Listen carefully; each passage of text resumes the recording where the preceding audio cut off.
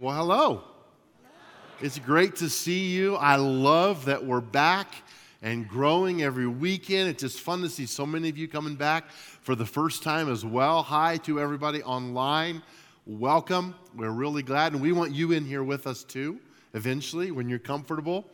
Fun weekend. We have a lot going on here at Timberline. One of the things is Summit. Now, some of you know what Summit is. Summit is the entryway into our church. It's like the first class we ask new people to take. My wife Bonnie and I just kind of do a presentation of Timberline, who we are, a little bit about us. You meet our pastoral team, and it's today. It's happening today. We want to feed you lunch and have our class. And so if you haven't signed up, you don't have to. You can just show up at 12:30 in the south. But we do have childcare, so if you have kids, or you haven't signed up, there's a table out there that has a big Summit sign across. Just put your name on the list so we know how much food to order, because we're having really good pizza. And it is really good. I'm not kidding. It's really fun. It happens really fast, starting at 12:30 today. And guess how long it's been since we've been able to do Summit? A year and a half. We're doing it every other month or so. So it's so weird to say, come to Summit. It's been a long time. So if you haven't been or you're new to Timberline, it's for you. So please come and let's have fun. It's been crazy in Old Town this weekend. Anybody been down there? Taste of Fort Collins? It's really hopping down there. I would recommend avoiding it. No, I'm kidding. It's actually really fun. A lot of good food and stuff. So just get down there if you want to, if you can. Today's message, we're doing a series in Psalms. If you're new or you don't know, and we're looking at different Psalms and what they mean. And today we're talking about the God who rescues us. Anyone in here ever been rescued, like emergency, an ambulance, helicopter, anybody rescued? Yeah, quite a few of you. Good. Bad. Sorry. Whatever happened. Sorry. But yeah, sometimes when we say rescue, we automatically think of physical rescue. Someone falls off a cliff or an accident, and there's a physical side. But today, it's physical for David. He's the writer of Psalm 3. It's a song. But it's also a rescue by God emotionally, relationally, spiritually. And although it's only 8 verses, it contains a power punch that I think you'll enjoy as we walk through Psalm 3. Many of these Psalms, David is in hiding from King Saul, if you've been around, and he writes in desperation. This Psalm, even though it's early Psalm 3, is written when David is established as king, but he's about to lose his kingdom.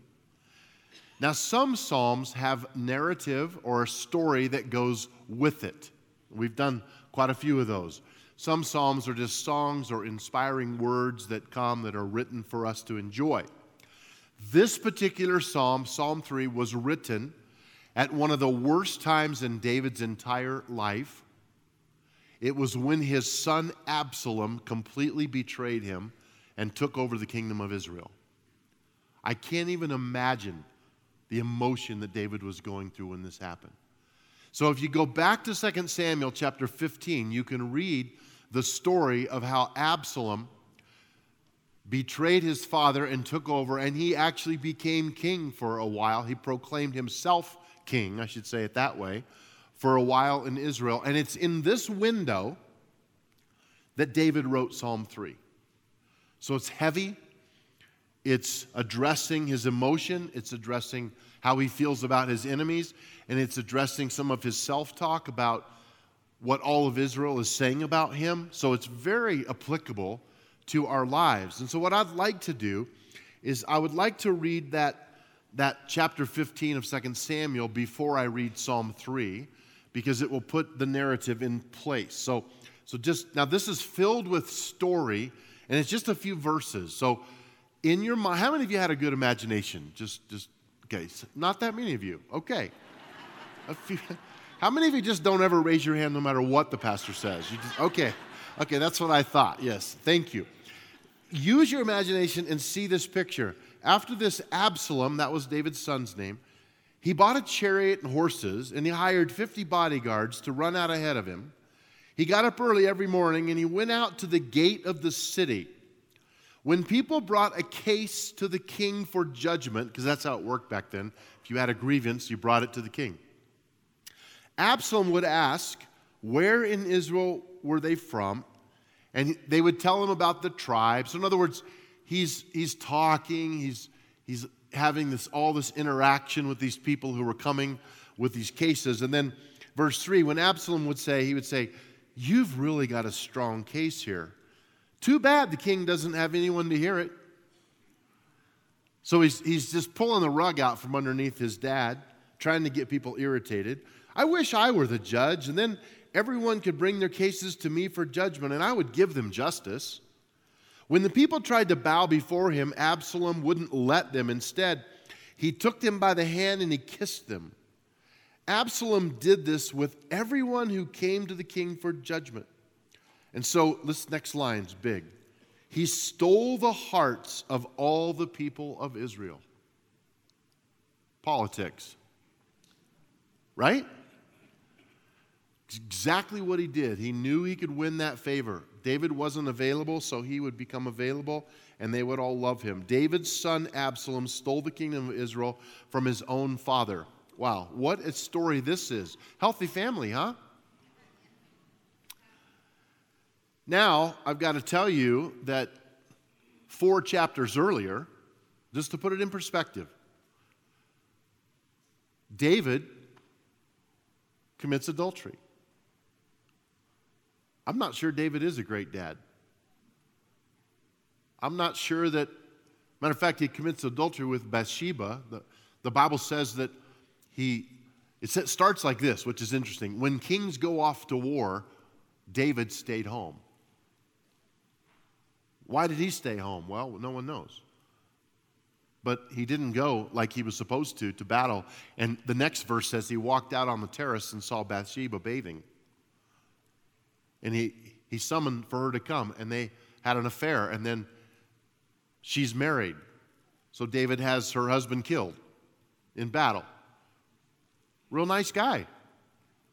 You know, maybe if I was his son, I wouldn't like him either. I don't know. I'm not trying to be judgmental on any of these people. I'm just telling you, the Bible tells it like it is. And that's one thing I do like about the Bible, is it's blunt. And this family has problems, and there are many issues. And so we pick up this story with all these reasons, all these side stories with David and Absalom and the extended family, and everyone has a side. Wow. And that's number 1 in your outline. It's a sad reality. This story of betrayal is a sad reality that's truly in David's life. And I want us to know that sometimes tough things happen to us in our lives, whether we deserve them or don't deserve them. We are stuck in a world that is less than perfect. How many of you know that's true? I've created my own problems lots of times, but I've also been in some problems that I had nothing to do with. And I just got sucked into it because of someone else's decision or behavior, and those are really tricky. But here's how David, now we go to Psalm 3. You know the context. And he starts this, it's a song. It's a short song. But it has, if you've been around our series, you'll get this. It has 3 selahs in it, or interludes in the song. Now, there are only 74 in all of the Psalms. So this little 8 verses has 3 of them. And what that means is it's a very contemplative song. It's a song where a statement is made, and then there's a lot of time where the voices stop and the music continues for you to think about what's being said. So we'll stop and we'll pause and look at that. Verse 1 of Psalm 3, "O Lord," this is David, "I have so many enemies, so many are against me." This is setting the tone for the song. This is David recognizing that he has been in exile. It ended up, if you read the rest of that story that I stopped reading, David got his warriors and they ran away so they wouldn't be killed. They would have died otherwise. Absalom declares himself king, and David is in hiding, and he knows he has a lot of enemies. Now, I think we could just talk about the psalm, but I want to pause here and talk about something very personal. And that is your kids. How many of you have them? If you don't yet, they are a blessing from the Lord. We know that. But I want to talk about your kids, especially your adult kids. And today we're going to pray over our families because this story is very twisted and it's very sad. So many times I listen to parents grieving over their children's decisions. So many times as a pastor, I sit with parents who are weeping because of a decision that one of their children has made. And the parents begin to ask questions like, did I fail? What could I have done different? How much of this is my fault? David had great sin. He's contemplating all of this, I guarantee you. The one thing you need to know about David that separates him from a lot of other people with great sin is that David truly came to repentance. He repented before God. He owned it. He owned his sin, but it still left a mark. Sin scars the family. Sin scars your relationships. Sin scars you. And David is seeing that now firsthand. Some of you may be experiencing that. You may have made mistakes in your life. When does your responsibility end with raising your kids? When can you stop asking if it's your fault, the decisions they make with their life? I remember my kids still talk about this sometimes, especially Ryan, because he's our oldest. And I remember saying to my wife, Bonnie, when he goes to college, I'm going to have a little talk with him, letting him know that, I'm done raising him. We've raised him for this. And now he's an adult. And he's like 18 or 19, whatever.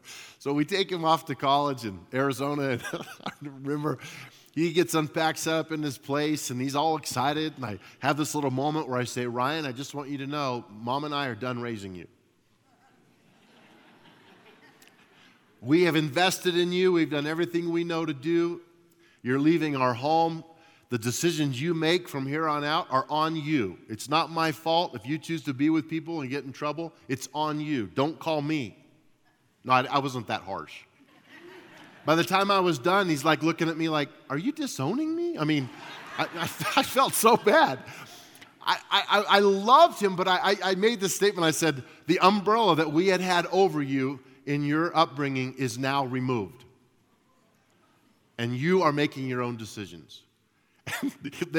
He talks about it to this day like, scared me to death. I was like, and we've worked it out since then. How many of you know your umbrella never, ever gets removed? So I don't know what I was talking about. But fortunately, Bonnie and I were perfect parents, and our kids were perfect kids. And our grandkids are perfect grandkids, and so it all worked out. There is a moment, what I'm saying is when you as a parent need to stop accepting responsibility for the decisions that your adult children make. And you can't always be there. And here's what I want you to know. This is so important today. You guys, please get this, especially with your adult kids. You love them, and if you're estranged from them, if they've done things and it's pushed you away, don't burn your side of the bridge. Because God has a plan for restoration that you do not know about. And by the way, God loves your kids way more than you do. Way more than you do. And He can chase them down when you can't. You chase them, they will run away. God chases them, they just might come home. David didn't get it all right. That's the point. This story is so sad because of that.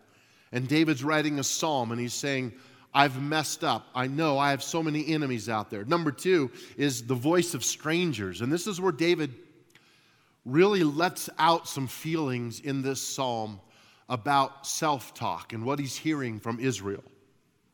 It's in verse 2. So many are saying, God will never rescue him.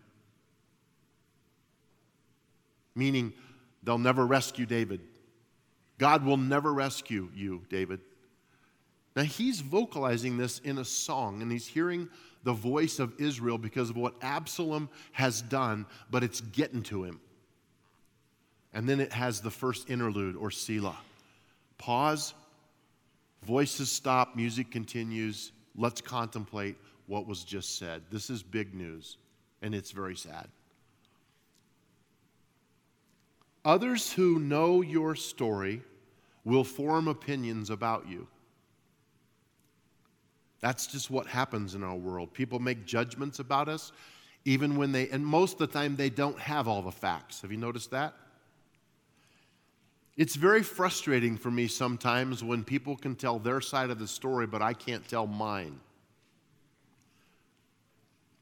Because it just comes out as hateful. Even though it's just the truth. How many of you know what I'm talking about? And it's really hard.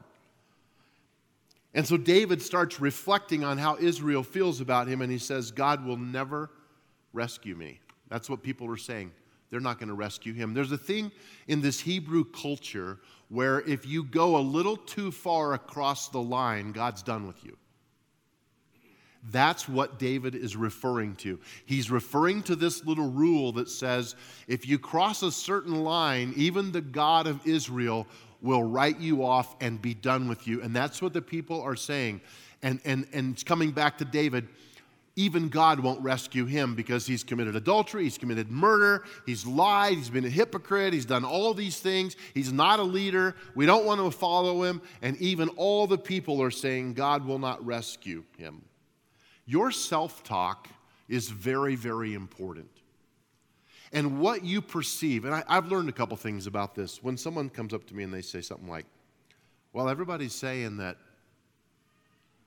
I know that's about 2 people. Or 4 people, them and someone else. Everybody's saying, right? Be careful with saying everybody's saying, because everybody is a lot of people in the world. David was grieving. And this is what happens. I hear it. But Pastor, you don't know what I've done. I brought all this on myself. It's all my fault. I've made terrible choices. I don't deserve God's help at all. And that's when I know they're in a really good spot because they're owning their sin, their problem, their issue. The minute you can say all of those things, guess what? You're right.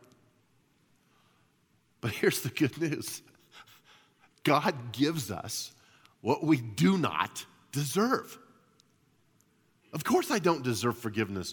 Of course I don't deserve grace. And other people may not forgive you. That's on them. But God will.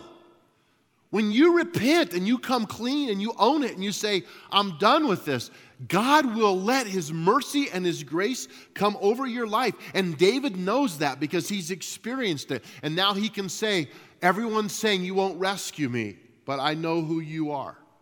And I know that we serve a God who is bigger than the voices of Israel. You guys be careful the voices that you let ring into your head and come out into your mind and convince you otherwise, because you have a God who doesn't necessarily share the opinions of the world. Amen? It's true. So you got to be paying attention to this. And this changes the psalm. It's verse 1 and 2. Now it transitions. Number 3, what is my view of God? In light of betrayal and all this stuff, what is my view of God? How am I going to climb on top of this depression, this discouragement? Well, we'll find it in verse 3. Suddenly David changes his tone and he stops talking about himself. He stops talking about the voices of Israel, and he starts talking about his God. And this is what he says. But you, O Lord, are a shield around me. You are my glory, the one who holds my head high. In other words, I can't hold my head high. I know what I've done. I cried out to the Lord, and He answered me from His holy mountain. Selah. Interlude. Ponder that. Think again on who my God is. I've learned through the years that when pain comes to people, in a general sense, they do one of 2 things. They run toward God and ask Him for help, or they run away from God and blame Him for the situation. And I've seen people who didn't believe in God at all run to God when they hit the bottom. And I've seen people who walked with God all their life, when things got so bad, walk away from God in the hardest time of their life. And it's been a mystery to me. I can't explain why people do what they do. But I think you need to be paying attention to how you respond when pain and trouble comes into your life. Is your tendency to blame God and run away, or to run to Him in brokenness, needing and petitioning Him for help? David knew who God was, and he knew He was bigger than his circumstance, and he came to Him. He decides to run to God. And today, I hope some of you who are in the pain of your life, in the middle of this story that's being written about you, that you will have a pivotal point and you will run to God in your pain. Number 4, I want to talk about the mystery of peace, because the peace of God comes over David, and he makes a statement about that peace, and I think we can learn from it. And I'm going to try my best to help us to understand the difference between getting something resolved and having a peace about it. I got all the bills paid. I'm at peace now. I don't have that sitting on my dresser. Versus an inner peace that comes when the circumstances haven't changed. You with me? So look at verse 5. I lay down and slept, yet I woke up in safety. In other words, there's no sleeping when you're being chased. But I laid down and I actually slept, and I woke up in safety, for the Lord was truly watching over me. David knows Absalom could get him. And then he makes this bodacious statement. I'm not afraid of 10,000 enemies who surround me on every side. He woke up feeling pretty good, didn't he? He woke up a different guy. He's running out of the kingdom. He's hiding from Absalom, and now all of a sudden he's saying, I'm not afraid of 10,000 enemies who surround me. What happened? What happened was he's recognizing the bigness of God. He's recognizing that he has repented. He's recognizing that he's not perfect. And he's recognizing that this is God who is on his side, and God's not going to bless this move that Absalom has made. It's a bigger piece than just life. It's like a kid at night who's scared, and you hear them and they cry for you, Mom, Dad. You go in and there's a monster outside. You crawl in bed with them and they snuggle up, and all of a sudden they're fine and they're asleep in no time. The monsters may still be there, but you're there.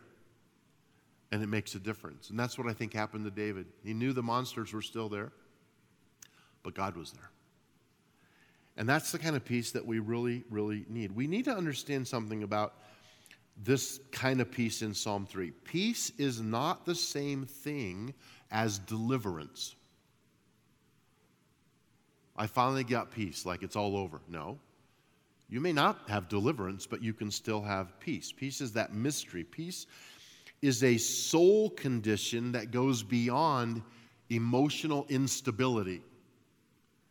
The peace of God is something that you can go all the way back to the garden when God breathed into Adam and put a soul in him.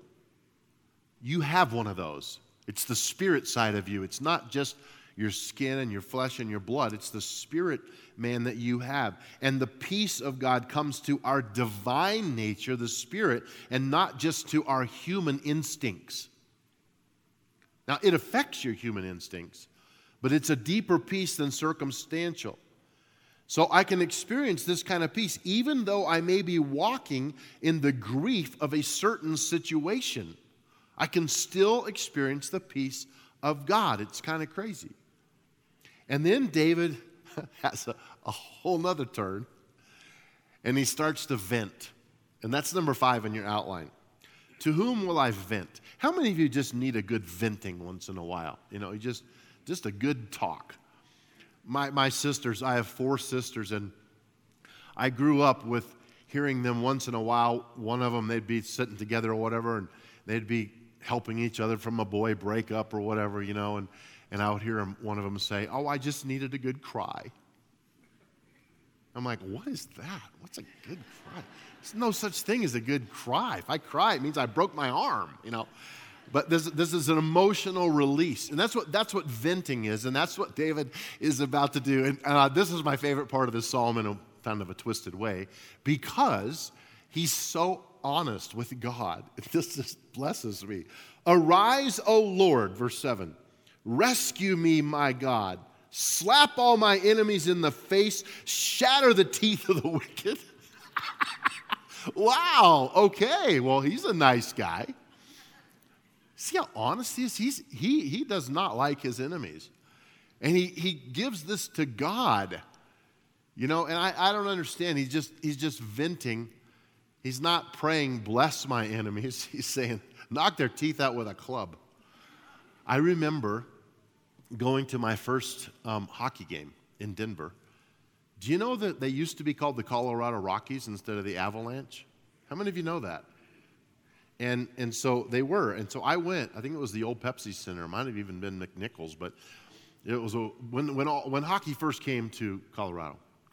I'd never been to a hockey game like this. And I went in, and some friends took us from the church here. And we sat right like on the second row behind the glass.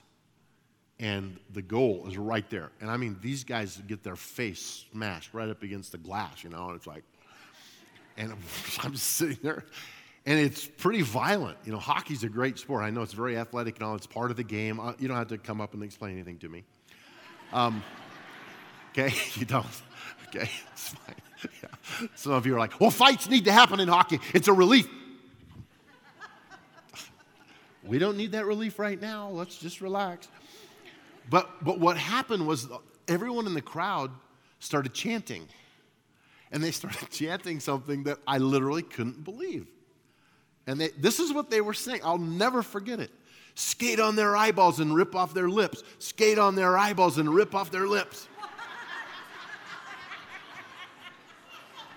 The whole crowd, thousands of people or something, looking at Bonnie like, what is going on here? Seriously? Wow. I did not chant that, just so you know.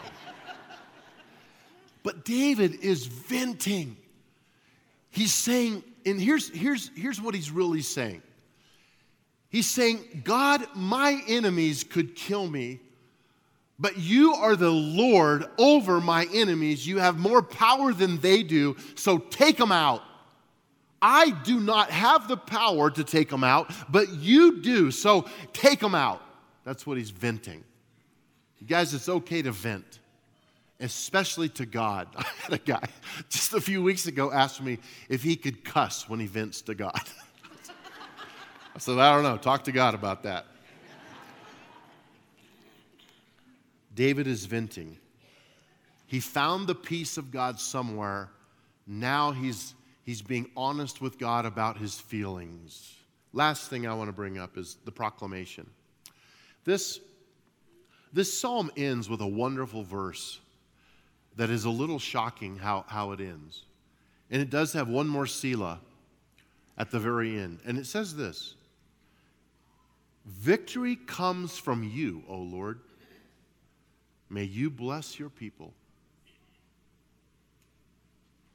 Sounds just like a little thing like, let's end it with this. But no, think about this. David is at the end. He's running for his life. He could die.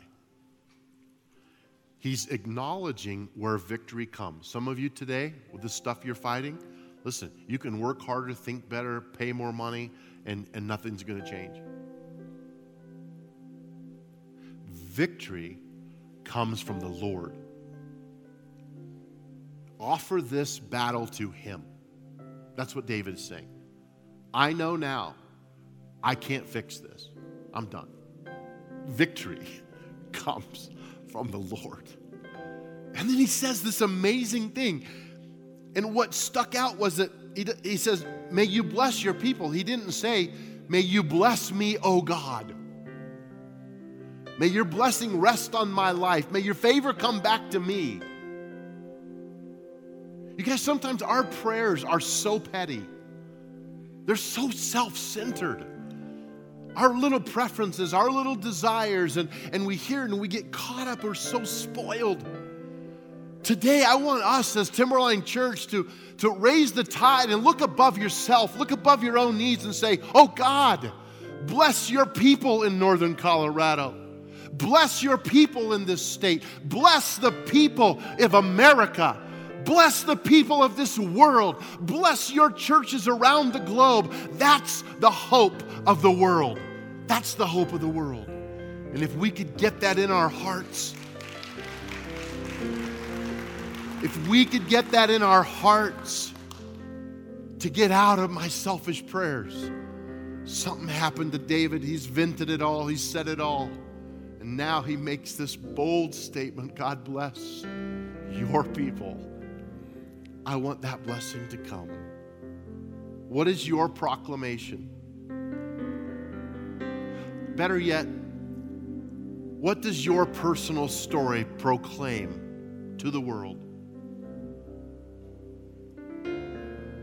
Would you pray with me? Lord, thank you for a guy like David who didn't have it all figured out,